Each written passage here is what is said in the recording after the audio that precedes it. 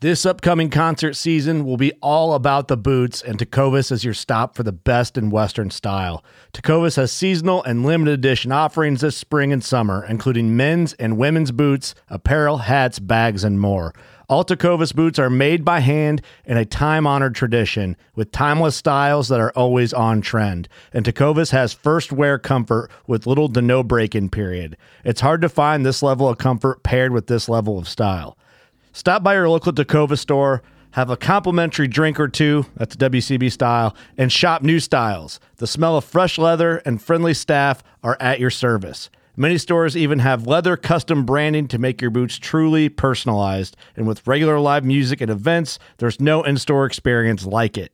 If you can't make it into a store, just visit tecovas.com. That's TECOVAS.com. They offer free shipping on all boots, as well as free returns and exchanges, and ship right to your door. Go to tecovas.com and find your new favorite pair of boots today.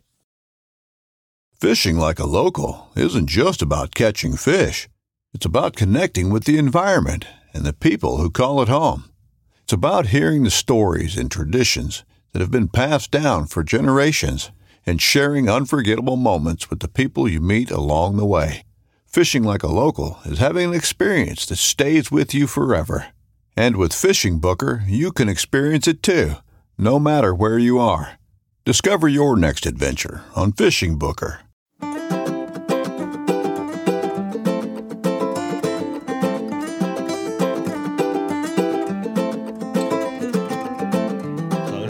I'm going to lighten you up right off the bat. So the first topic of discussion today is we could talk about how much you love Nickelback. What do you think? I don't know if we should post that. You were just waiting to spool that one. I was. I'm like, man. I was like, I got to talk about Nickelback. It's a fond memory of growing up in the Keys. A little closer on it, yeah. Growing up with the Keys, It's a fond memory of growing up in the Keys, and our neighbor, who always took me fishing, was always had it playing. He had a pool table in the garage in his house. Did he have a half shirt, cut off sleeves? Probably did. I actually, now that you mention it, I think he and did. A mullet? He didn't have a mullet. No. No. Right. No. I'm just messing with you. Is it inappropriate? I was going to make a Gainesville joke. I'm a Knoll, I'm a Knoll too. Oh, okay, rip! He's a Hurricane, so you can make fun of the Gators. Go ahead. Yeah, we can. Everyone can make fun of the Gators on this show. That's I have to admit, though, I can tolerate the Gators more than the Hurricanes. You guys the fans are kind of bad. The fans are horrible. What's that? Canes fans are horrible. Canes fans are more aggressive. I feel like Florida fans are just annoying as shit. I just can't stand them. I don't know. They're just really annoying to me. Florida fans. Yeah. Was Florida State super annoying to you guys when we were like in our Jameis Winston years? Yeah. Because I tried not to be like that. Yeah. But then again, we were silenced by Jameis's antics. Yeah. Crab legs. The funny thing is with the Jameis Winston, like everyone tried to like poke fun, you know what I mean, during the whole, it's all justified. And I was basically took the stance of, I just need him to win games. I really don't care what he does in his free time. It's pretty much how I look at like most like athletes, And I'm like, you're on the field. You're never going to come to my house for dinner or date my daughter. Hopefully not, that kind of thing. So I really don't. But I don't know.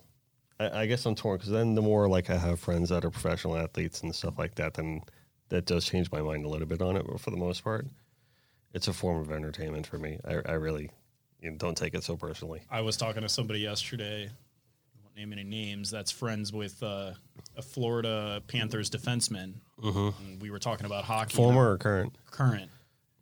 And we were talking about hockey, and I don't know, for anybody that follows hockey or follows the Florida Panthers, the season was just underwhelming as far as a big disappointment in how it ended. Now the Islanders I was so bummed, man. But the Islanders are kicking butt, you Yeah. know, and it doesn't make you feel as bad, but you can still see the inadequacies of the team, and it starts on the defensive side. So I was giving him my grievances with certain defensive players, and I'm like, that guy, he's a bum. Yeah, that guy, he's terrible.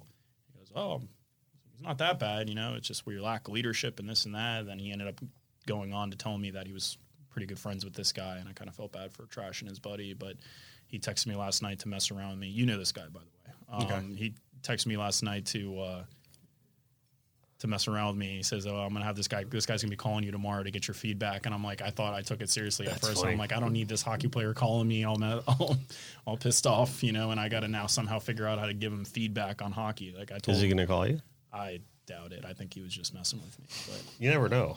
If it's the friend I think you're talking about, it might happen. That's what I'm worried about.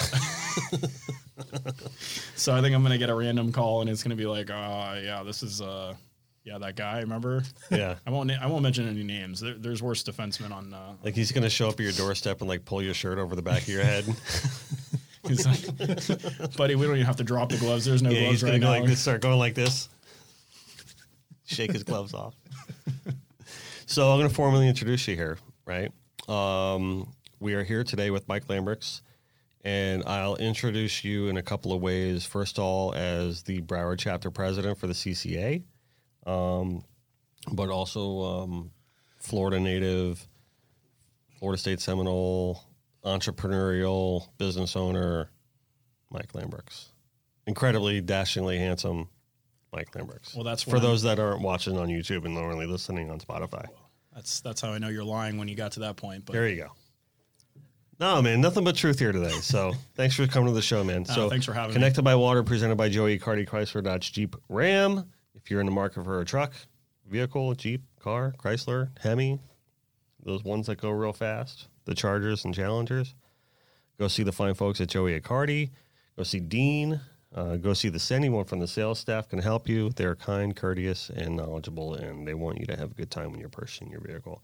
I also want to give a plug and a shout out once again to our good friends at the FFMD, the Fishing for Muscular Dystrophy crew. They have their raffle up. We wrapped the truck, the golf cart, and the Everglades bay boat, and we like to think they look beautiful. And you can go on ffmdraffle.org and make your donation. Don't do it to get the truck. Do it to donate to the cause, because they are fine people. And, it's an amazing organization. It's run by amazing people, really is. I can't say that enough. So please support that organization. And please support the CCA, right? And if you're in Broward like we are, support the Broward chapter. Go to meetings. Give your support, donate items, give money. They need it more now than ever, especially with COVID. A big part of the platform are the events, and a lot of those are getting postponed because of obvious reasons. So, unfortunately, that is happening.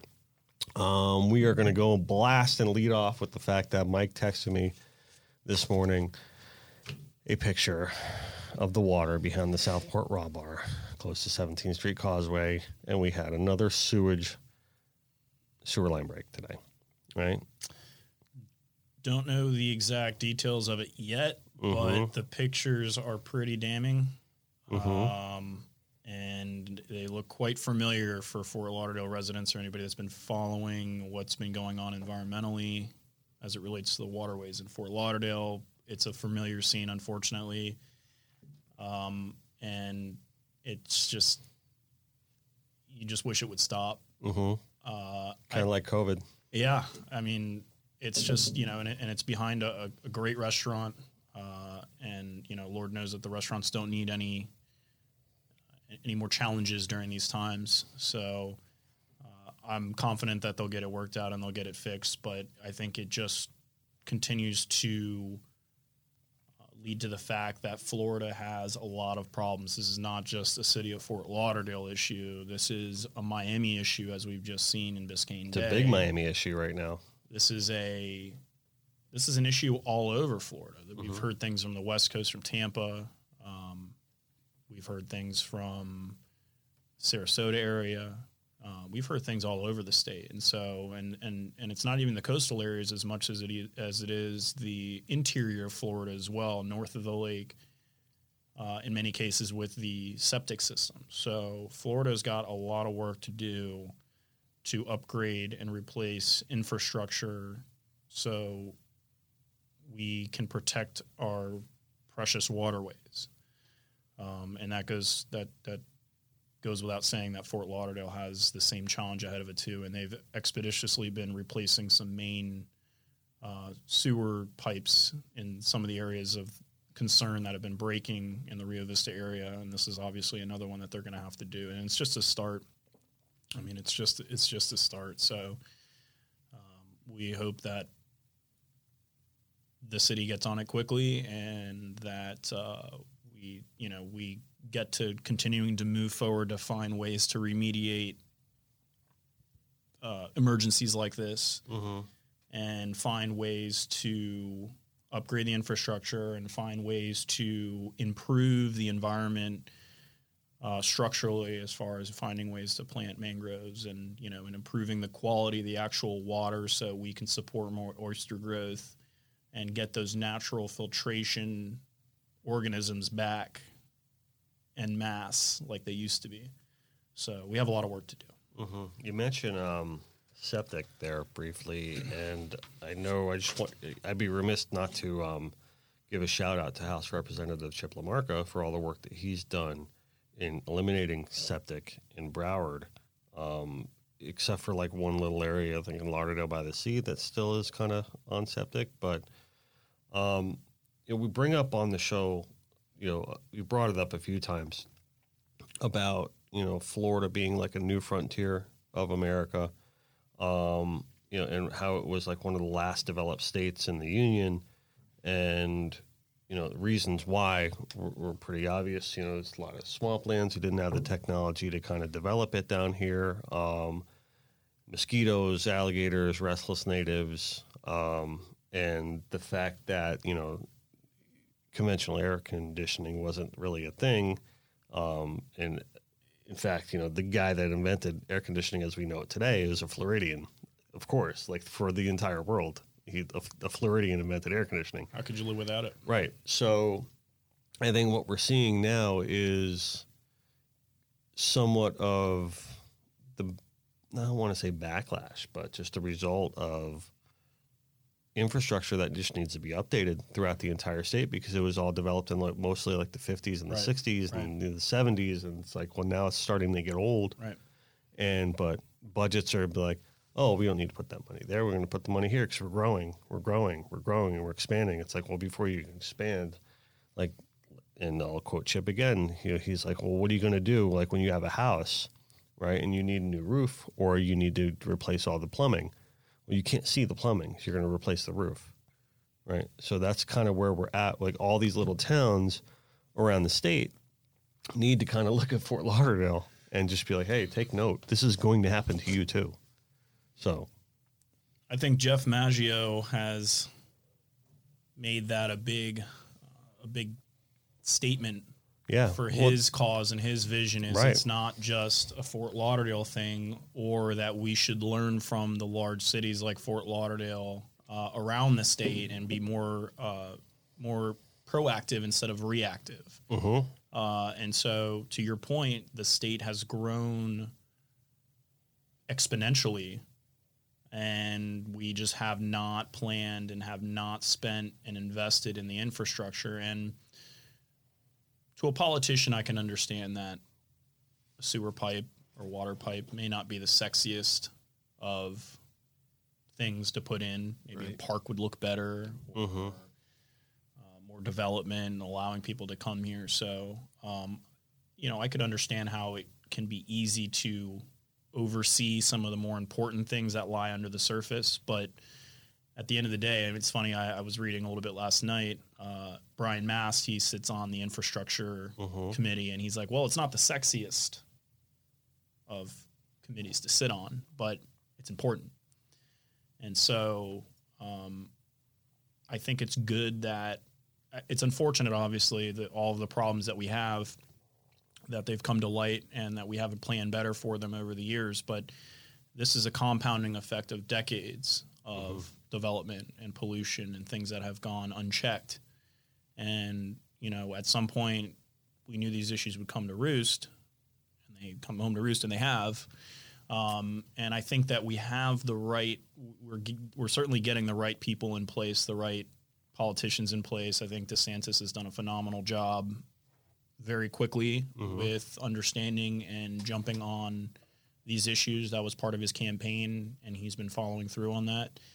And I can tell you with certainty that I know that the city of Fort Lauderdale, the leadership does care a lot about the waterways, and having people like Jeff Maggio and having his podcast and having people like you and your podcast and conservationists and activists and all these people who care so much, having a voice out there and also guiding the politicians and the leaders to helping them understand the gravity of the issues that we have, and having Jeff get these guys out on a boat, I mean, is huge, and the fact that these guys went and did that, I think it really opened their eyes quite a bit. And, to their credit, they're not Jeff Maggios, they're not fishermen, they're not big boaters, I don't even know if any of them live on the water. It's not their fault.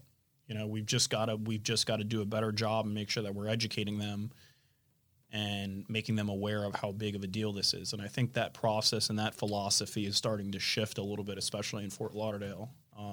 And it's a big topic. It's become very popular. You covered a lot of bases right there. And the first one I want to kind of react to is Jeff. Jeff's done an amazing job recently, especially with all the work that he's done. I mean, he's been on the show. He's a friend of the studio. We have a running joke about bulk trash. So he's upset that out in Fort Lauderdale he gets it like once a month. Right. But out in Coral Springs we get it every week. So every week. How much trash do you guys have? Well, so we went on a run where we were like emptying a bunch of stuff out of the house, and we had stuff from other people, to the point where it's just like my sister in one town over doesn't get it, so she'll put stuff on my curb. So is this kind of an invitation that I can start? Sure, no problem. You want to make the drive out to the Everglades and put your trash on my front yard? You'd be surprised how far people will go to put their trash on. Every Monday I'll take a picture of it and I text it to Jeff. Here we go. It's Sunday night. It's Sunday night again, right? So anyway, he made a video of his latest heap and send it to me. That's one thing. If there's something that irks or bothers Jeff in the least bit, there could be a podcast or a video or something. He's going live about it. Something's going to happen. Totally. So shout out to Jeff Maggio for the Lunker Dog podcast. So phenomenal. It's guy. Definitely. I don't know if I want to call it like a sister podcast or a brother podcast, but we do work together, and you know what I mean. We have the same goal, so we're kind of like locked in together and stuff like that. And to your point, he's been a great CCA supporter. He donates trips. He gets involved. He's very generous with the organization. He gets behind the things that we're doing, the advocacy and some of the habitat work and whatnot. He's just he's been a great supporter. So it really helps organizations like CCA having people with a voice like Jeff. Right. And yourself, obviously, behind it. Yeah, so it was cool because when he came on the episode, that's when we really started getting into that whole thing about how the other towns are going to, kind of see this happening to them. So, and we're going to be working with Jeff on some of these new initiatives too. So we're excited about that. The other thing I wanted to kind of respond to too that you brought up was obviously Ron DeSantis, because we talk about him on the show, like. I want to I should probably get a Ron DeSantis bobblehead on the Popular table guy. or something at some point. Popular guy. Yeah. But Brian Mast has done an outstanding job since he came into office with all the work that he's done. With the clean water initiatives, the stuff he's done with Captains for Clean Water, and just Lake Okeechobee initiatives and Everglades initiatives. And recently he had a bill with the Army Corps of Engineers, can you elaborate on some of the stuff that happened there? He's got a bill out there that's still pending vote, and essentially what it does is it will restrict the Army Corps from discharging toxic water that's above a certain measurement of toxicity into the estuary. So basically, instead of that water going to the estuaries, it has to either sit or they've got to move it south through the glades. And so with Florida, the natural flow of water all along has always been south through the Everglades, into the Everglades National Park, through Florida Bay. And with all the development, Army Corps started changing that around, and now we have this really dynamic infrastructure system of drainage, because we've got to figure out a way to move water around in all these developments like Coral Springs that used to be Everglades, you know, and used to be marshland. And now we've got to figure out how to route that water and push it places and move it so we don't flood our communities. And so, you know, we obviously can continue with development. So it's been a real challenge. And I think that guys like Brian Mast have been phenomenal leaders in helping to not only draft legislation, but also to help people understand how important, and help government understand how important it is to move water and direct water in the places that it should be going, because a lot of that water is toxic and when directed to the wrong place can just do horrible things with algae blooms and are very, very destructive. And so, I mean, again, we saw an example of that in Biscayne Bay, is when you have that excess level of nutrient, how it can really just rob all of the dissolved oxygen out of the water. And just like us as humans, if we don't have oxygen, we can't breathe. Fish breathe oxygen essentially, but it's dissolved within the water. So without that, they're not living. You know, the fact that I saw pictures of lobsters floating really says a lot, because they're pretty hardy. They can go a long time without oxygen. Right. So that just they goes survive to show. a nuclear war, right? Yeah, but I mean, cockroaches, right? Right, exactly. So it was just, it was really just eye-opening to see that happen. And again, it's these are problems that have happened time and time again, and it's a lot of it is the way and where water is flowing and what's in the water. And if we're restricting this water from getting to places when it's at a toxic level, we're doing a lot of good. But we've also got to figure out ways to clean this water, because a lot of time you could flush it, but if it gets flushed into areas, I mean, it'll just go on a killing spree and it can kill anything on its way to wherever it's going. I mean, even, you know, the glades are naturally a system to filter water. Right. It's one big filter. But, you know, water can still get past the glades and still get into areas and estuaries and communities that, you know, the glades won't do a perfect job of cleaning it up and filtering it, but that's essentially what they are. I mean, the glades are not designed to handle the amount of fertilizers that are in it and other excess nutrients that come from sewage, come from, you know, alkalinity from construction, from concrete. I mean, there's all sorts of runoff. Yeah, exactly. Yeah. So there's all sorts of things that naturally, I mean, it's not equipped to really handle. So we've got to, as humans, as, you know, as folks that are developing, we've got to come up with solutions to be able to neutralize the effects that we're putting on the environment as humans. And, you know, another thing too, like you think about like small things that people can do. One of the things too is if you know, you're going to redo your driveway, redo it as pavers. Yep. Because the water goes into the ground at that point and doesn't run down your driveway and go into the street and go into your gutter and run off into the waterways. Right. Yep. It's just things like that, and it's developers figuring out a way to not wash concrete down the storm drains. We know the storm drains, especially in Fort Lauderdale and other coastal communities, they drain into the waterways and super toxic. You know, we've seen just so many instances of contractors and landscapers blowing grass into the water, dumping coconuts, dumping, you know, any kind of vegetation, which when it dies, it's full of nutrient. It releases that. It becomes toxic. A lot of people don't realize that we can just dump it in the water and it goes away. It's not how it works. So I know that the city of Fort Lauderdale is working on, you know, has an ordinance out there to restrict or eliminate fertilizing during the summer season when it's the most rainy, when you have the most runoff. It's a start, but it's all about this philosophy that we've got to change in people, that you can't just dump whatever you want into the water. You have to really think twice about what you're doing when you're working around the water, no matter what it is. And so, I mean, and, you know, you go out to the sandbar and look at the people throwing beer bottles and water bottles and all the plastic that's floating around. Plastic's a huge issue. Mylar balloons, another balloons one. are a huge issue. You're having a birthday party, I'm sorry if you're in the Mylar balloon industry, but, you know, I'm not going to support it. Yeah, you got to, I mean, those got to go away, because it's just like you talk to the airboat guys that are out in the glades all the time. All they do is pick up balloons. I mean, I hunt in the glades. We duck hunt out there, and you see them all the time. And people just release them and they go up in the air and they're, oh, well, out of sight, out of mind. Just like everything else, we put it in the water, in the air, whatever. It's out of sight, out of mind. Not my problem anymore. And it's just a philosophy. Again, people come here from different parts of the country and they don't respect the resource. And so it's, again, like I'll keep, and really the person who introduced me to this word and this concept, I mean, it made so much sense, was Jeff. And Jeff always continues to speak about philosophy and how we're thinking about things. And it's an advocacy effort. It's an education effort.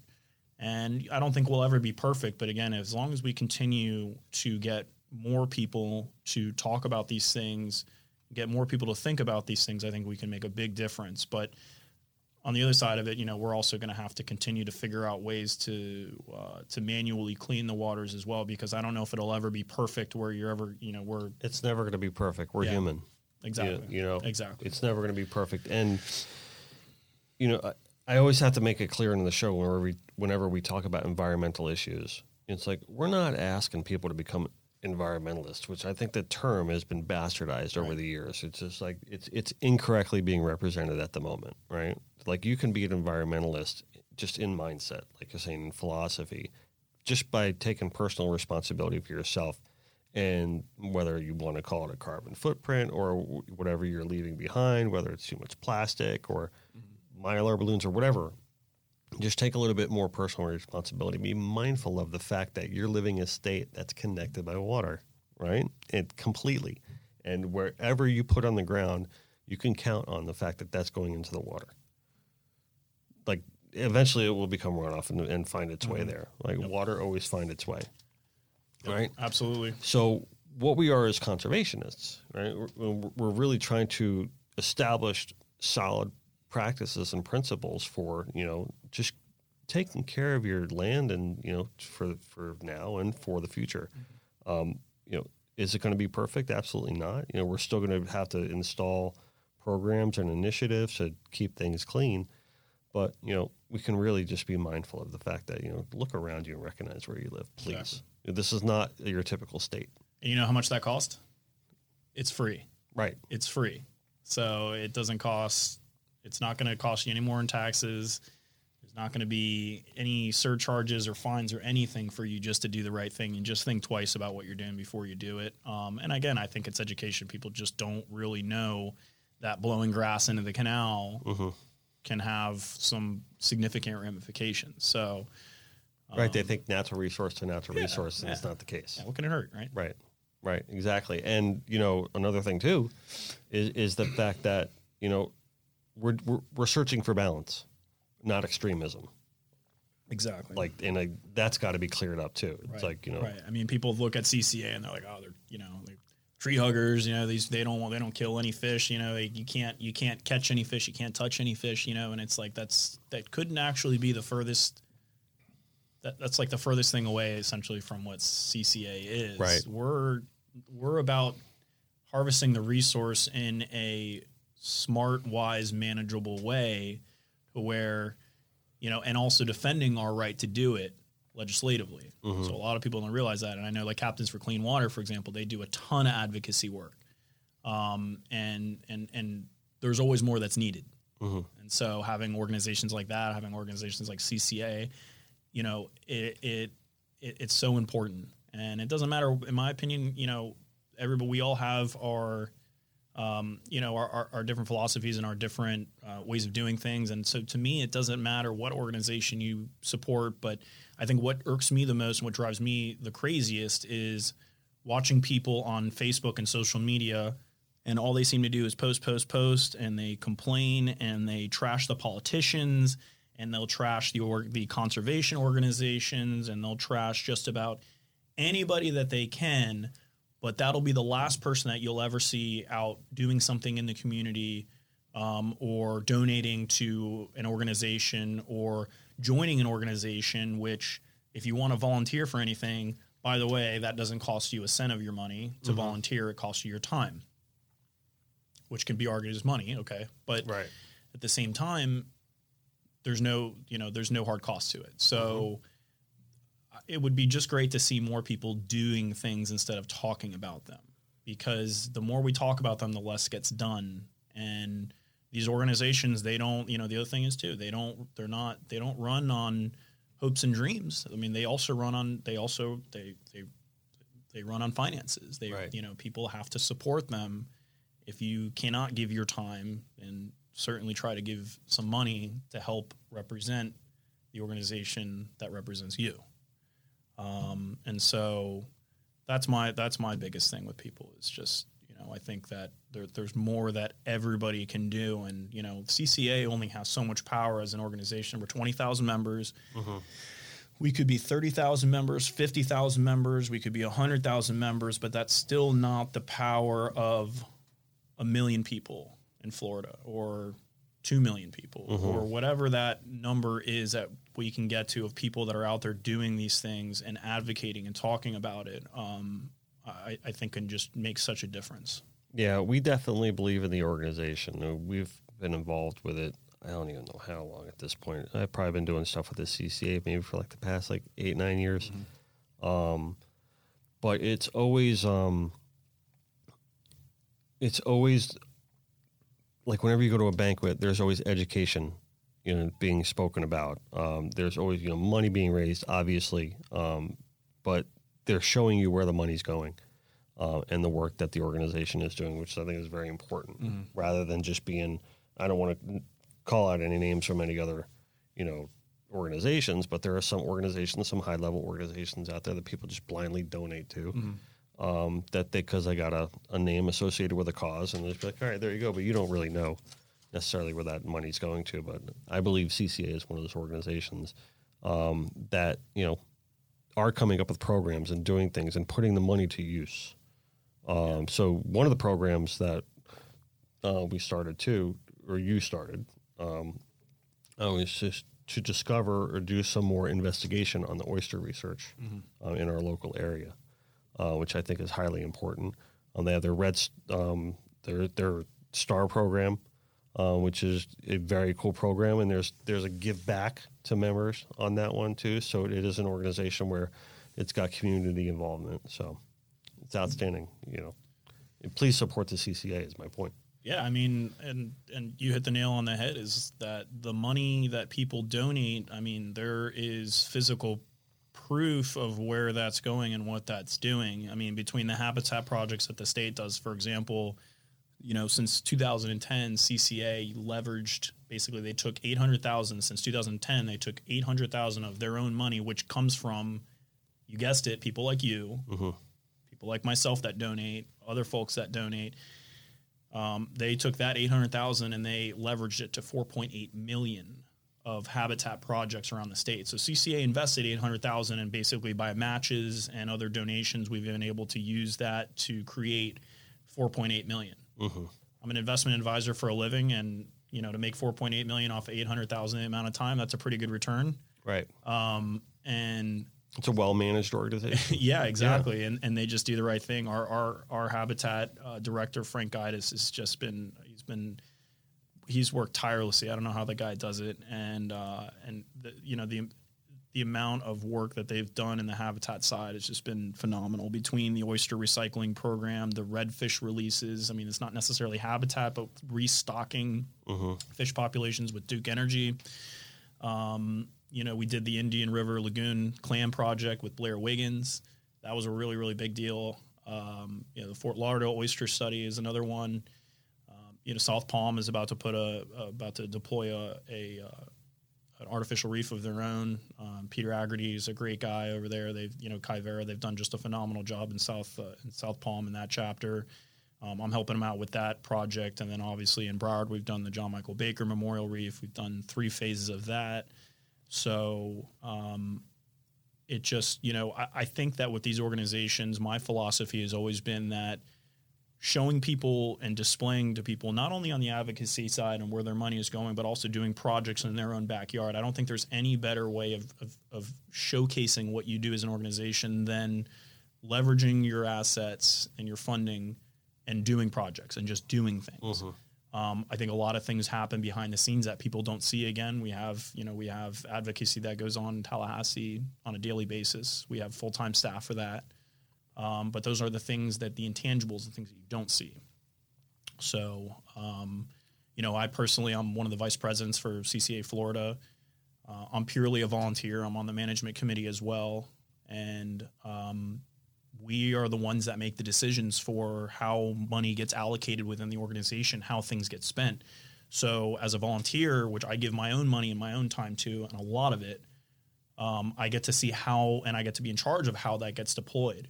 And so I feel like there's no better way to really understand an organization and to feel good about an organization than to see firsthand behind the scenes how the money gets spent. And I can tell you unequivocally that CCA is extremely conscious of the way that they spend money, and they leverage every cent that they can to the hilt to make the most sense for the organization and for the environment. And I would tell you the other thing is too, the employees that are hired by CCA are not in it for the money. Mm-hmm. They could go out and they work very hard, and they work their tails off. They travel a lot. They go all over to do these events. They work their tails off. I know that from firsthand from working with them, because those are normally the people that I work with when I get involved in. It's from doing the featured artist stuff. Yeah. But I know for a fact they work very hard in getting all that together. And the passion they have for what they do is just, there's no way to describe it. Yeah. And it just, when I got involved with Broward, I was like, okay, let's see what this organization is all about. And I got a little bit further in. I'm like, okay, I think we can, we have some visions. We can do things here in Broward.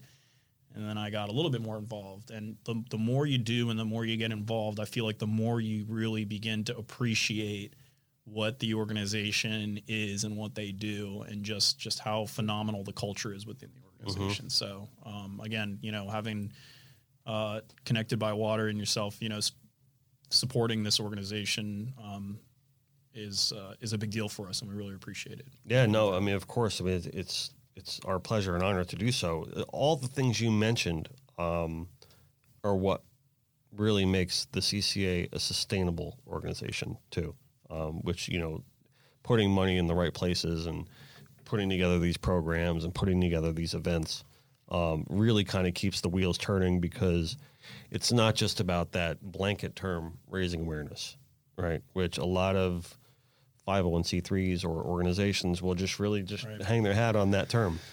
If you don't take action, at the end of the day, then really you're just telling a bunch of people about what they should be doing. Exactly. Yeah, exactly. So, and that's one of the things I admire about the organization. One of the many things. So I wanted to bring up a topic with you, though. And I'm not asking for CCA's stance, all right? So I don't want to, have anyone have to put their foot in their mouth or whatever like that. But we've had on the show, we always have, Art Sapp, Captain Art Sapp, and Captain Skip Dana on the show all the time. They're regulars on the show. Highest of quality people too. We're honored to have them. We're really be so involved with Connected by Water. But one of the recent topics that we've been talking about a lot is sharking. And we have brought in Patrick Price a couple weeks ago from Jensen Beach, who is the captain of the Daymaker Charters. He started that Facebook organization, Let's Tax the Taxman. It's an ongoing topic on the show. It's not just like we're going to do one episode on it and then drop it, right? It's like we're on, John and I talked about this morning about some other projects we're going to be doing to promote some of the initiatives and some of the organizations, which I'm not going to mention yet because, bridges haven't been crossed on it yet, but there have been talks with other organizations that they're in full support of what we got going on with that. It comes down to what I said earlier about we're searching for balance. I just want to kind of make a clear statement that we're not asking people to kill all the sharks and get rid of them so we can catch our fish. But, there are certain things happening that we're under investigation by us to trying to quell that issue. So, I mean, you've had some experience with some sharking issues, right? Yeah. I mean, we were just looking at that immaculate, gorgeous, and I don't even know how it's not done yet, wahoo painting that you've got going. And it just reminds me of all the wahoo fishing we've done over the last 8-9 years, probably in the Bahamas, all over the Bahamas. And, when the fish get real schooled up and how we're constantly getting sharked, and unfortunately hooking some of these huge tigers and bull sharks that are eating these wahoos. And these sharks, they're relentless. It's amazing. You just stop, you hook up and you stop, and as soon as you stop the boat, there's sharks already at the transom. Mm-hmm. I mean, it's unbelievable. It seems to get worse every year. It's something that we talk about all the time. I think as fishermen, we talk about it amongst each other about the sharks and how the sharks have been such a problem. I think the conversation only continues to increase year by year. I mean, I don't have any scientific evidence or data of what's going on with the sharks, but anecdotally, you talk to enough people and you know that there's a problem. So, you know, like I said, there could be a number of different reasons for it. But you know, it's certainly a problem. I think something needs to be done about it, because I don't know if we have any increase in fishermen or increase in fish populations or anything that's making the sharks act differently. I think it's definitely worth investigating, and it seems to me, again, you know, from my travels and my experiences, that there are more sharks than there have ever been before, especially in the Bahamas, and you can't kill sharks over there. So there's no real way to keep that population in check. I can't tell you how many times I've been hearing now, what seems more and more, we're hearing people get bit over in the Bahamas, you know, when they're free diving. You know, well, they're starting to hear the rubber band get pulled back. I don't even think they're it's arching their backs, and they're like, "Oh, that sounds like food to me." I think it's the boat stopping. The boat. I mean, I think it's like even before somebody even gets in the water. I mean, they can hear. You know, you watch any of the National Geographic shows or Shark Week or anything like that. I mean, you learn a little bit about how sensitive their sensory receptors are and how far away things can be, and they know that they're there. And it's like, yeah, you don't see them, but they're around. And I certainly won't be the first to state it, but it's a problem. It's a problem. Yeah, some of the. All right, so I'm not pointing fingers really, but I kind of am, but not really pointing fingers. So, because I mean, I don't have like unequivocal proof of this, but some of the people that have been brought up are a lot of these dive tours, the shark dive tours, and you know, they'll make their noises and hear their props and go to the same spots every time, and the sharks are trained to be in these areas. And they're not 100% to blame. We love our dive community, so I'm not saying that, you know, I want you to stop doing what you're doing. It's just that things need to be analyzed. Like, is this the reason why? Because and also there's been some recent regulations of some sharks that used to be able to catch that, you know, you're not able to catch, and some of the regulations that have been put on commercial fishermen are now, you know, we're seeing the problems that are arising from not regulating, you know, some of that, you know. So, you know, TBD on a lot of the stuff that we're doing here at Connected by Water with the Taxman Group and with other organizations. And, you know, so that's just it's an ongoing thing right now. It's something absolutely worth exploring, I think, because of the attention it's getting now and and everybody talking about it. And now finally it's, you could think of it, it's somewhat formalized with a group now that's, you know, that's on Facebook, and there's active conversation about it in, you know, in that setting. I would hope that we can figure out a way to establish some science behind it and understand better about those behaviors. Knowing what we know about sharks, I mean, they're pretty sharp animals. You know, I could certainly see that case could be made for those behaviors being created by divers, by us feeding them. And it's like it's almost the same thing as like why you shouldn't feed alligators. Because when alligators get comfortable around people, they come around more, then somebody's liable to get bit. Yep. And you see those videos of alligators coming up into people's homes, and they're looking for food, man. Yeah, exactly. Yeah. It's like for the same reason you shouldn't be feeding the alligators. Great. Yeah, you probably shouldn't be feeding the sharks. And you know, the other thing is too is that they're sharks, they're animals. I don't know if they can make that connection between food and people and have that sensitivity to know that you can't literally bite the hand that feeds you. And, you know, knowing that hooked fish equates to a free meal, and being concentrated in these areas. And so I watched something on TV a while ago that was a study about yellowfin tuna and sharks, and basically how, you know, I think this was like around the Galapagos, but how how the sharks keyed in so quickly to a hooked tuna because they can't catch them on their own. Essentially, they really can't. They're not fast enough. And so the only real way to do that is by predating on, on an injured fish, on a sick fish, on a hooked fish. But I certainly think the conversation is worth having, and further investigation needs to be had to determine a little bit more and make some legislative changes if that's possible, or some regulatory changes on how we manage that population, because it's a problem. Yeah, I mean, and listen, if it wasn't happening to everybody, which it is, yeah, you know what I mean, we probably wouldn't really be talking about it. Right. Like, and also too, what's the point of putting regulations on pelagic species if like 7 out of every tuna you're going to bring up are getting bit in half, right? Which it's that bad, yeah, right? It doesn't happen every day, but there are days like that. You know what I mean? I just went fishing. I just brought the family down to fish in the backcountry down in the Keys this past weekend, right? First of all, you talked about simple things you can do for little snapper. Maybe you don't grab them. Maybe use a dehooker. Right. If you don't have to grab a fish, don't grab a fish. Right. You know what I mean? And you could just dehook that thing off and it goes off on its merry way. Right. But what I want to talk about was with Charles Hertel, who's going to be on the show in a couple of weeks, took a run with Nick Stanzik to go fishing for Cubera snapper. And they had a highly successful trip hooking them.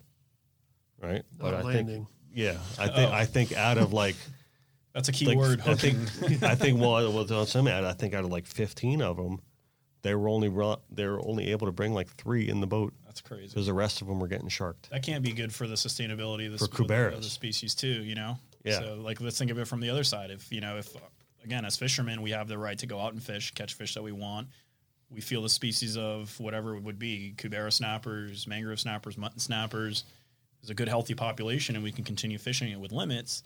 Well, if half of them are getting taxed by the tax man, then that means that we have to hook more fish and catch more fish to get our limit, and thus more fish are getting killed. Correct. So that's another way to look at it from that perspective. Yeah. So that's, I think, ultimately what everyone's kind of getting at in the fishing industry. It's like we're wasting here,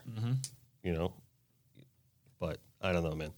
So again, I'm not trying to put the CCA on the spot with any of that stuff. They're going to have their own stance on it, or maybe they won't even have a stance on it. But well, when people come and talk to me about these things, I mean, this is what we need to be having these conversations, and I can bring it back to CCA and find out if we can take a stance or if we have an opinion on that. Because again, I think people look to these organizations for their expertise to provide some feedback and an opinion. And obviously our members want to be represented as well. And many of our members, I'm sure, we're all having that same conversation. So it's something that I'll bring back to the organization, see what their thoughts are. Yeah, that'd be awesome. You bring up the reefs, the artificial reefs.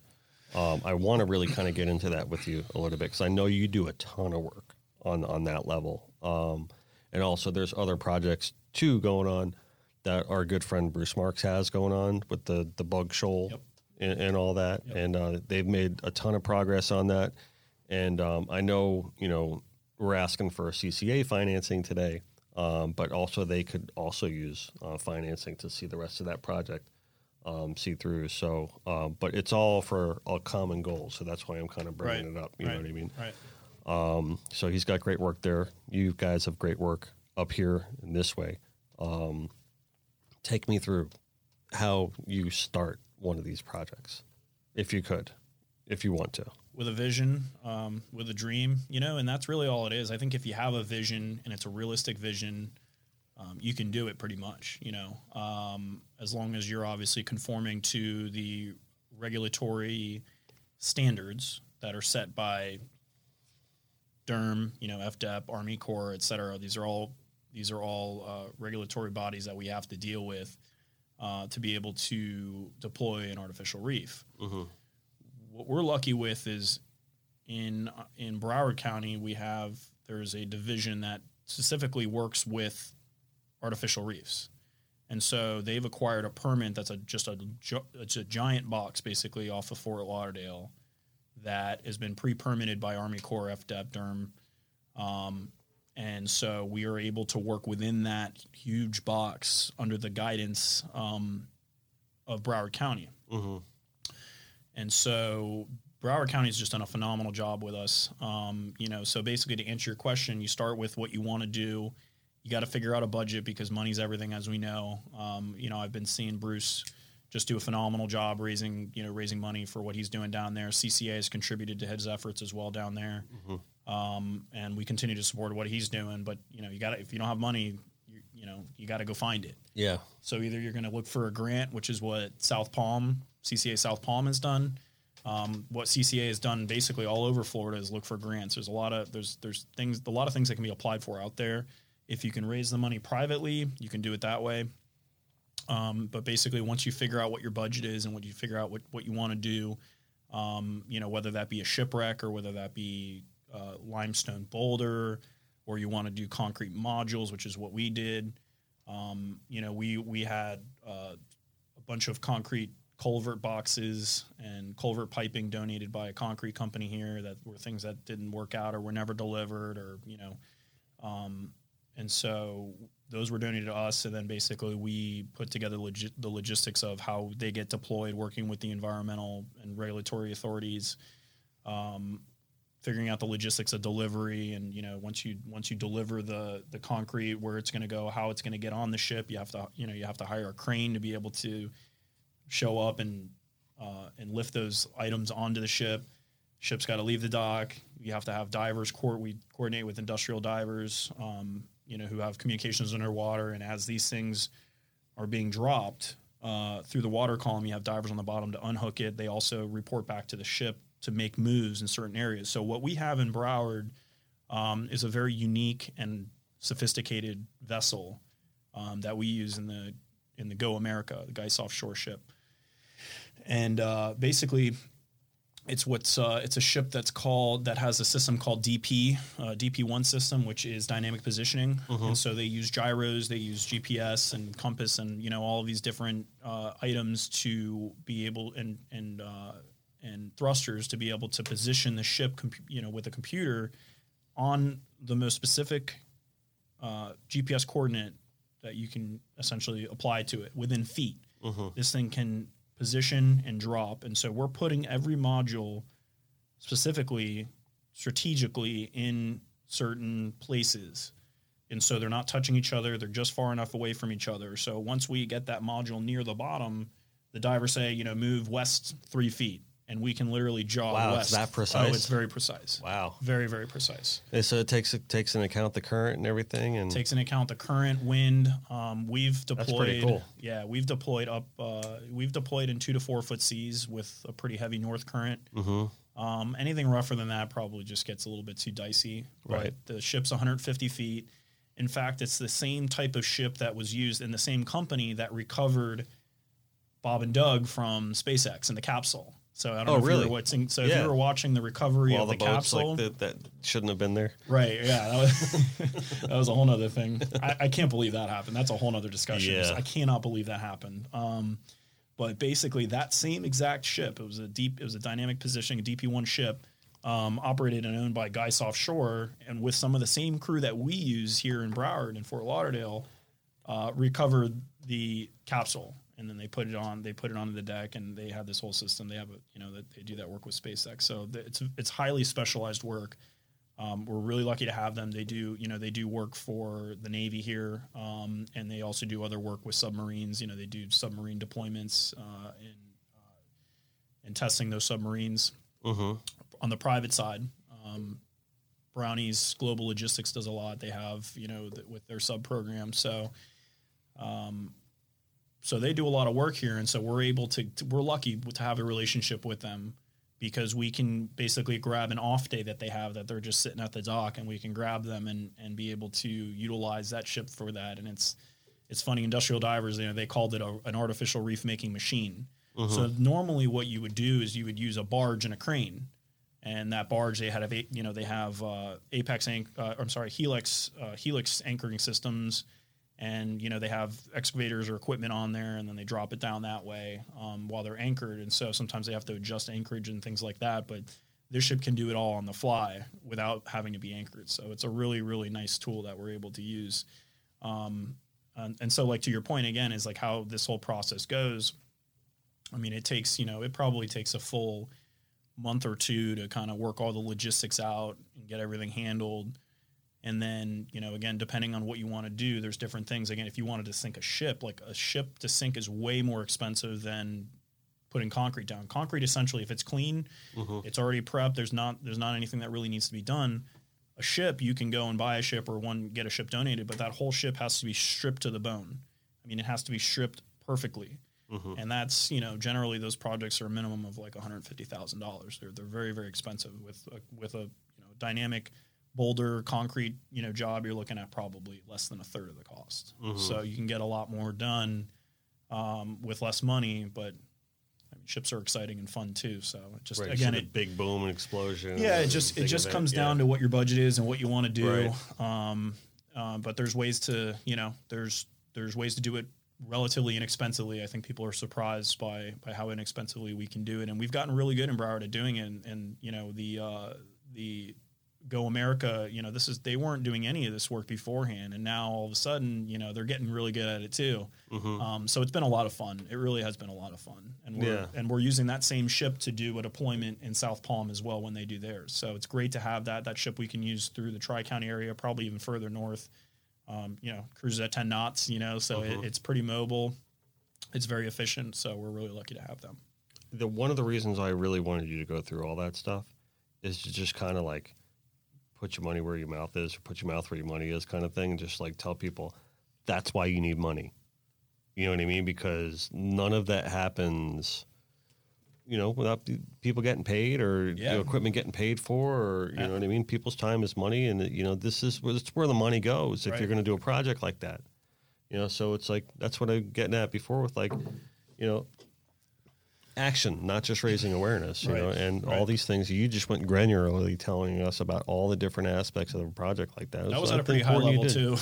Yeah, that's what I mean. Exactly. You're not going to get into like, all the dicey stuff, but it's, you have to talk at the high level about it anyway for anyone to kind of understand really clearly what you're talking about. Because I'm sure you could get in the scientific aspects that are just, or mechanical aspects or engineering aspects that'll just, I knew nothing about it beforehand, and after doing a few of them, I'm a finance guy. Like, I'm not an engineer. Yeah. I'm certainly not a marine biologist. Yeah, but when you got to pay for everything, you want to know what you're paying for. Yeah, exactly. Right. And, when it comes to being hands-on, like I have to be there. I need to know everything that's going on because, again, I'm representing the funding that organizations are donating to us, like the John Michael Baker Foundation. I'm representing CCA. We got to make sure that the job is done right and that we understand everything that's going into the job. And we're really lucky. Again, our contractors that we work with are phenomenal. They give us pricing considerations because of the organization. They love CCA in general. So the contractors are also not in it for the, all in it for the money. They're in it because they also want to do the right thing. So, well, that's something, even though people are getting paid, that's a good point to bring up because they're getting basically their time covered, right? That, or like just getting base coverage, just to be like, okay, just so everything's kind of paid for on our end, we'll gladly support the organization. Right. So even though money is going to individual people, it's still not what they should be taking for a job like that. Not at all. I mean, you'd think about 150 foot a supply, not a supply vessel, but a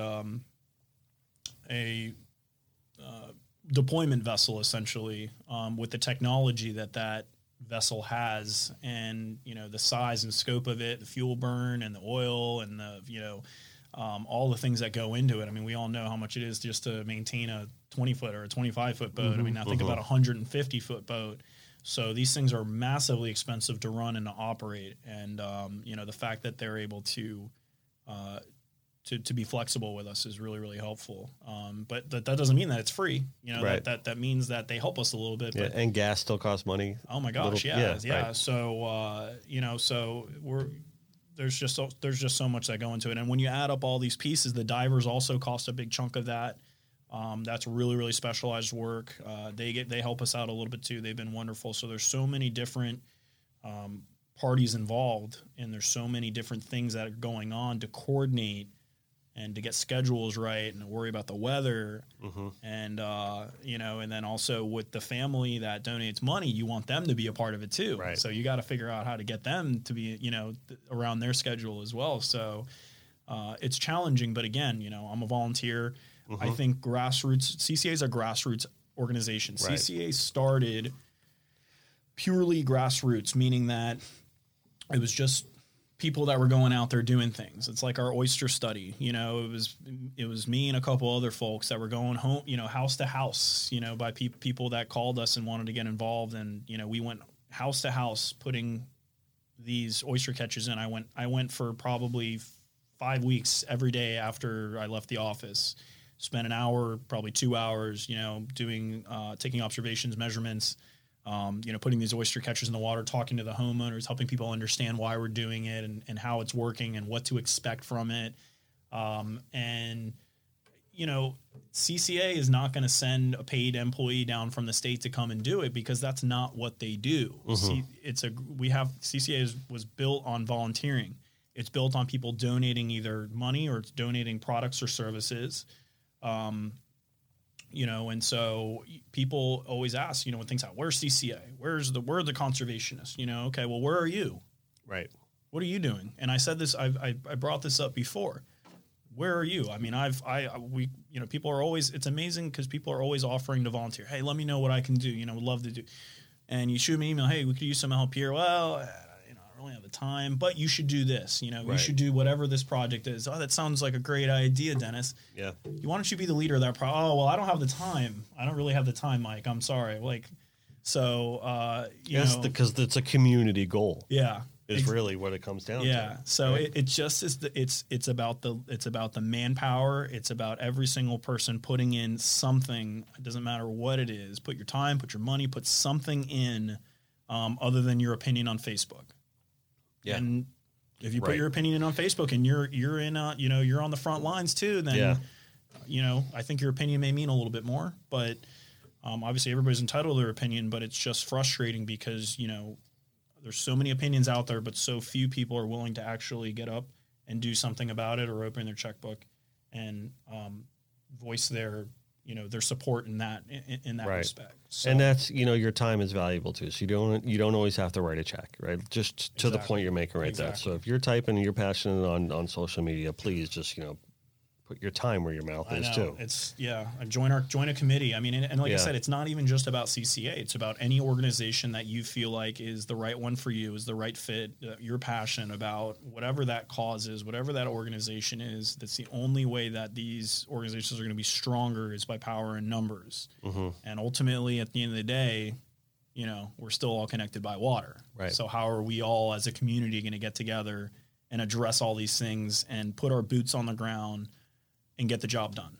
Right, exactly. And I want to kind of segue to all the reef projects and all the different things we do. None of it amounts to a hill of beans if we can't keep our water clean. Right. So I want to kind of segue where we started back to Fort Lauderdale, Miami right now with our bloom issues and the things that are going on. Were you recently on that boat trip with the commissioner and Jeff the other day? I was not on the trip, but... because I thought that was a pretty important thing that Jeff did. Super important. And John. Super important. I give a shout out to John, even though he probably doesn't want me to talk about him. But I'm going to shout out to John anyway. Yeah. I was there via him. So, but I think it's important for the commissioner to really kind of see firsthand, a lot of the things that are really going on and some of the testing that has been happening. It's not been favorable. Of the quality of the water right now is in dire straits. So I really don't want to mince words when I say that. It's a problem. Yeah. It's a big, big problem that needs to be addressed like ASAP. It be addressed 10, 20 years ago, Yeah, but I mean, we're at critical mass kind of thing right now. It's like, it's not only just for fishing. It's, it's for the health of our people. The water is bad. And all the work that we've done, because, just a couple of years ago, you see all these drawings and stuff and these memes on Facebook about, Lake O and the Caloosahatchee and the St. Lucie River and and then guys like Brian Mast come in, and this is and Ron DeSantis and nothing for nothing, but this is what modern conservative leadership has done for this state, right? But down here in Broward and Miami, boom, boom, boom, boom, boom, all these sewers are popping. We have another issue. Still not done, right? The work is still not done. Yep. Like, even though we made great improvements in the state, great improvements for the Everglades, President Trump has put in a massive budget for us to be able to address these problems, right? Because of the work that Ron DeSantis does with them. DeSantis has been criticized for being a Trump puppet. You know what I mean? Say whatever you want. Right. The dude's got the ear of the president, and he's brought a lot of money into the state to fix these problems. Right. So say what you will about that, right? But we still have a problem here in Broward and Miami that needs to be addressed, right now. So you're telling me that the mayor is where in his mind for this, the mayor of Fort Lauderdale? The mayor is, I think, has adopted the mindset that we all have. I think it's taken education. Mm-hmm. Okay, so it's taken, again, like I mentioned before, it's taken the Jeff. And I'm not trying to bash the guy. I just want to know. I think it's taken education, and it's taken that philosophy like Jeff has always talked about, and it's taken that trip out there to really see it for himself. And to really understand what people have been talking about. I think it's one thing to talk about it, it's another thing to see it. So I thought that was a really, really smart move by Jeff. And I think it really worked. And I really, really do feel, I've had discussions with the mayor and several commissioners.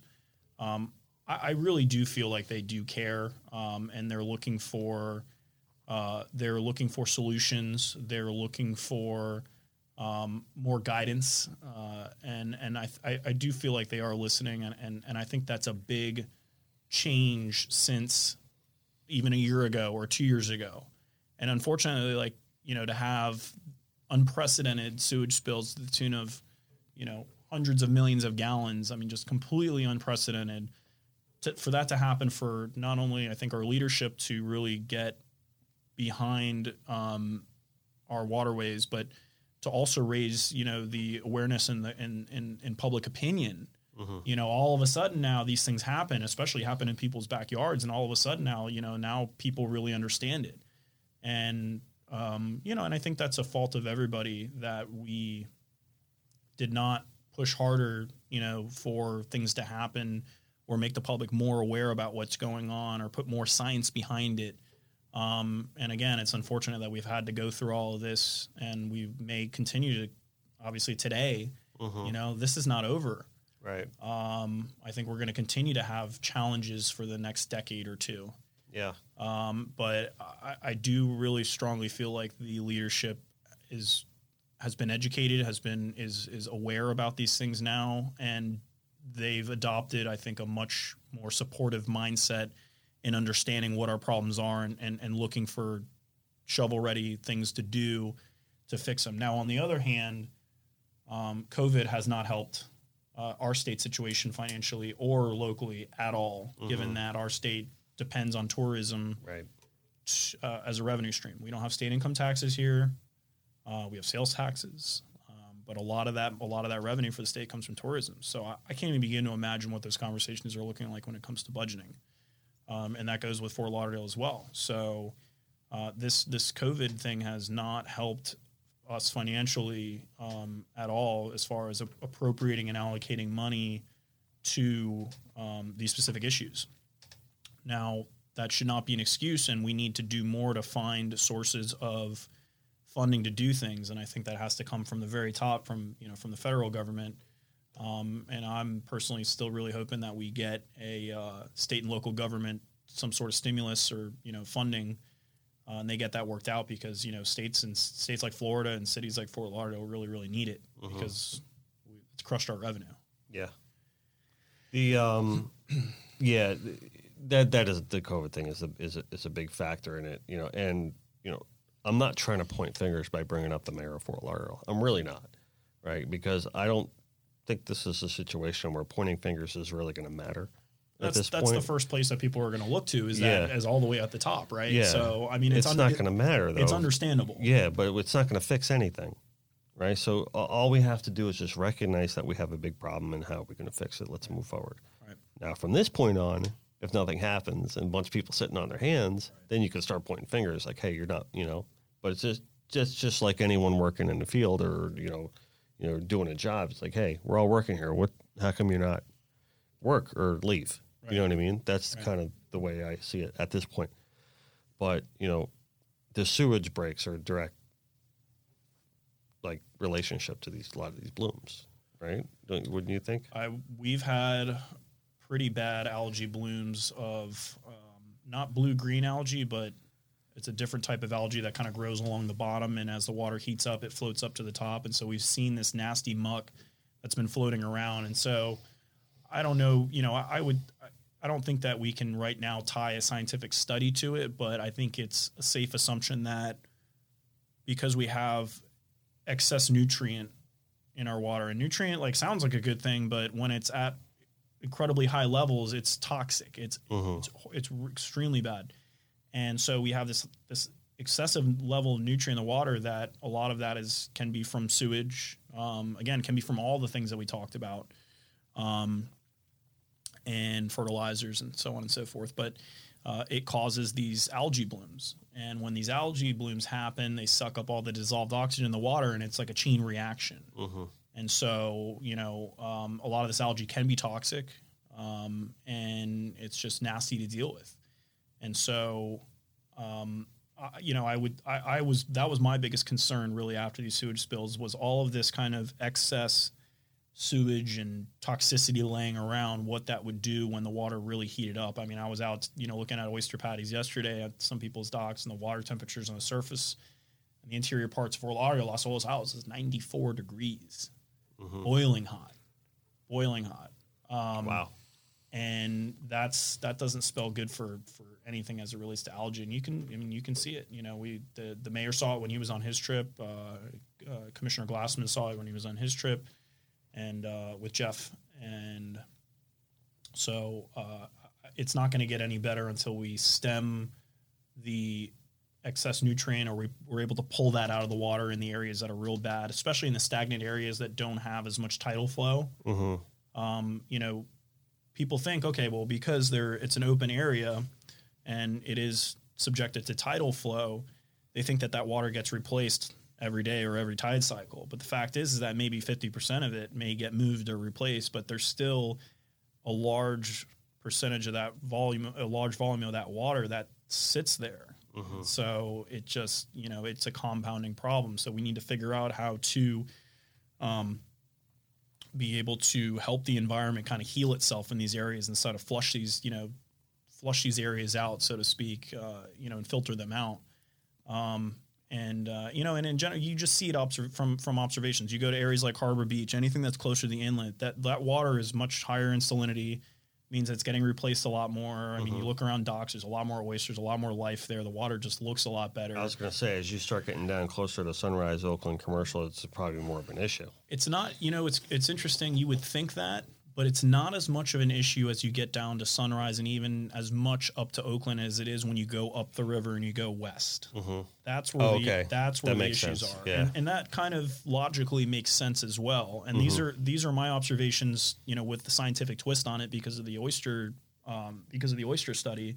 We have 100 of these patties out in 86 different sites, all around Fort Lauderdale. So I've seen how, these things have grown and how they've colonized from areas like Harbor Beach, which are right by the inlet, to areas that are way up the river that are subjected to the most freshwater flow and the most toxicity, because a lot of that fresh water is runoff, or it's coming from developed areas that, again, have that alkalinity from concrete, or they have the fertilizers in it, or even residual sewage in it or whatnot. So the water further up the river is just in pretty bad shape. And you can tell that just based on how the oysters, how they grow, or the lack of growth, so to speak, in these areas that are further up the river. Now, as you get outside of the river and you get into the intercoastal system, salinity is much higher. The water's a lot cleaner. The oyster growth's a lot better. And we even have a site up by Sunrise at the Bonnet House, which has a lot of natural mangrove and a lot of natural shoreline around it. And the oyster patty actually looks in pretty good shape there. I mean, there's pretty good growth there. Okay, good. And it's nice to see FWC is getting behind what we're doing. We may end up sending some to them for observation of the organisms that are on there. But yeah, in general, I mean, the areas that you would think are the worst areas have kind of proven to be that. You know, those are the hot spots, so to speak, and not in a good way. Right. So it's been really, really interesting. But at the same time, it's encouraging too, because we know they can still grow. We know they want to grow. We know they're still all over the place. We just have to give them help. We have to help the environment repair itself a little bit so it can, you know, it can fix itself almost on its own. But I mean, until all this stops and until we're able to clean these waters a little bit more and get these levels back into a healthy balance, they're not going to do that themselves. But there's still plenty of growth in a lot of areas. Really surprised me. Yeah. And first of all, shout out to the Bonnet House. They celebrated their 100-year anniversary this year. So in the people that kind of very much a family great people staff over there that runs that show, and you know, really, really good-hearted people. So I wanted to give them a shout out. That's good work, Mike. A lot of sweat.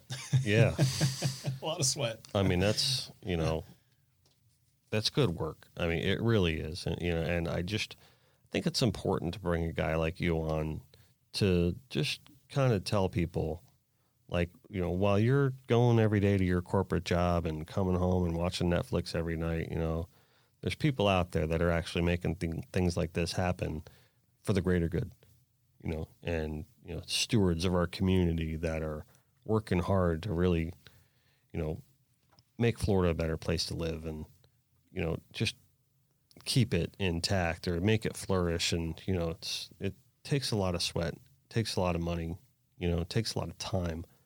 But more importantly, it takes a lot of heart, which you definitely have a huge one. As from speaking from fellow Florida native to fellow Florida native, we're proud of you. Thank you. So, and all the work that you've been doing. So it really does mean a lot. I could probably speak for John on that too.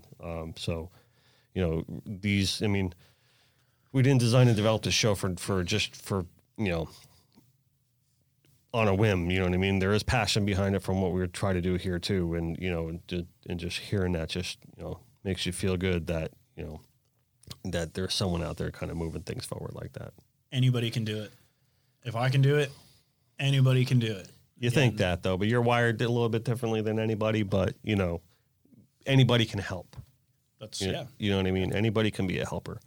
You know? That's exactly what it is. And that's what I've been saying the entire time is like anybody can help. It doesn't feel like you're doing a whole lot. And even as many hundreds or thousands of hours I feel like I've spent on all these things, I mean, I feel like I've made the tiniest dent, you know, in what we really need to do. But that just goes to show how much is needed from everybody. And, you know, we've got to pioneer new technologies. We've got to pave paths to have more science involved. We've got to learn more about our waterways. We've got to learn more about what's affecting certain areas. And from that, we can begin to really remediate and really improve a lot of the damage that we've caused over decades and decades. Again, like we said, this doesn't happen overnight. And so again, it's going to take a lot more than me, and it's going to take a lot more than CCA, and it's going to take a lot more than you and Jeff. But when you begin to put all of these people together and then you add more of them, our influence and our utility becomes more and more and more. Yeah. And so now's the time for us to continue this and take this momentum and continue to build on it and get other people involved in what we're doing and get more people to call us and text us and email us and message us and say, how can we get involved? How can we help? Because when I first started, people asked me all the time, and I didn't really know. I didn't really know. I didn't know how people, you know, well, I don't, you know, how do I volunteer? And that was my biggest thing is like, we weren't really doing a whole lot on the habitat side. We weren't doing a whole lot on anything necessarily like, you know, grassroots or hands-on in the community in Fort Lauderdale specifically. So that was one of my biggest goals, was to start just doing things. And so now we have things. If people want to help, we want them to be part of it. Yeah, no, that's outstanding. And another thing too, I want to bring up, not to bring up politics in this like too much, but I just want to say one thing about it. I want to dispel the rumor that the conservative mindset is a wasteful one, right? Because it's not at all. It's a responsible one, I think, right? And this is what, your modern conservatism is doing for the state of Florida right now. Whether it's you and me, DeSantis, Brian Mast, right? Others in play that don't want their names mentioned on the podcast today, right? Yep. This is what we're doing. Yep. All right? We're preserving it and not wasting it, and we're doing it for grassroots funding and grassroots efforts and rolling up your sleeves and just getting it done, getting involved in the community. So if you're out there listening to this, or if you're watching this show, get involved and do something about it. Don't just talk about it like Mike was saying, like on Facebook. Don't be a keyboard warrior. All right? Get off your ass and help, okay? Because it isn't going away. All right? Fort Lauderdale, Miami are proving that right now. Other towns around the state are going to start proving that as their sewer lines start popping. Get off your ass and help. Now, contact the CCA, contact Mike, get involved with your local officials. There's things you can do. There's plenty of programs out there and plenty of things happening while you're going home every night and just watching Netflix. That's my piece that I'm going to say about that. To your point, there's nothing more bipartisan than environment, than waterways. That's it. You'd be amazed. There's nothing more environmental. It doesn't have to be a political line. No, it's right? not. It's not. That's why I wanted. That's the reason I brought up the politics part of it, is just so like maybe the other side of the aisle can realize that, hey, we're not so bad. You know what I mean? And maybe if we do come together, the other side's going to realize like, hey, you're not so bad either. Maybe we can find some common ground issues to explore together. There's a ton of it. Right? Because right now, you're going home, whether it's Netflix or CNN or Fox News or whatever you want to watch at the end of the night, you know what I mean? That's going to make you mad, right?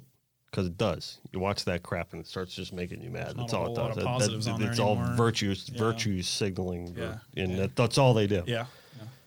Right? So throw all that crap in the garbage, right? And get out and make a difference. That's the only way.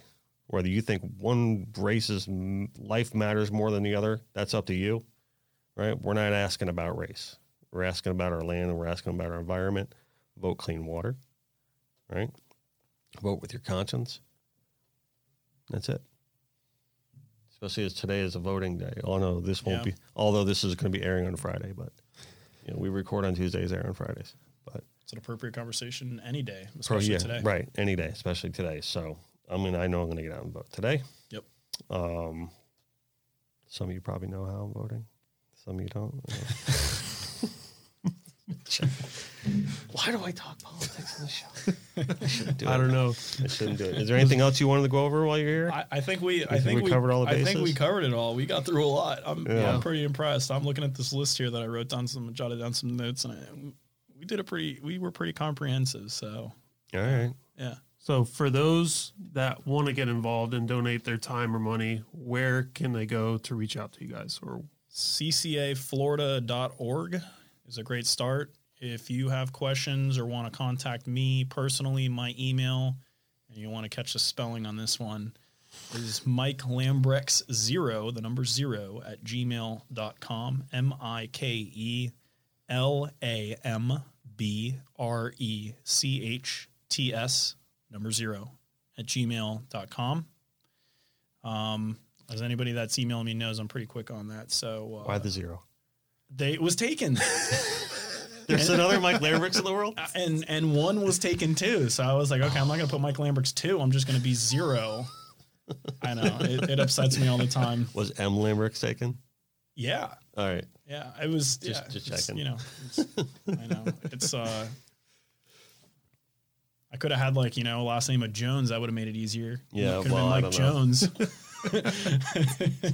Follow you on social media, right? And at John Watler. I'm going to give a shout out to John. You got to see John's photography and film work. It's amazing. If everyone doesn't follow him already, you should. Thank you. Yeah. Are there any ads or anything we got to talk about before we leave? We talked about the FFMD. Yeah. Right? We got to tell people to go to connectedbywater.com and buy lots of stuff. Yep. If you're looking for custom artwork and apparel design and, shirts and stuff for your boat, we do all that. Yeah. Go eat at Papa's. Go eat at Papa's, right? Papa's Raw Bar. You talked about all the troubles that people are having with COVID. They're coming through with flying colors. Papa Amigos is, I think, the little bumps in the road with the new venture they got going on with Papa Amigos, but they have been circumventing that with a food truck in Old Town Pompano. Everybody knows how we feel about Papa's. They're the best, right? Run by the best people. And in case you didn't know, the sushi menu is called the Connected by Water sushi menu at Papa's. I don't know why. Right? I don't know how you pulled that one off. So, and then that was a nice surprise that Troy did for us. There is a Takizi roll on there and an OCD roll and a Jumbolissa Sweat Dream roll, they call it. And it's a lot of fun. And the people are great and the food is outstanding.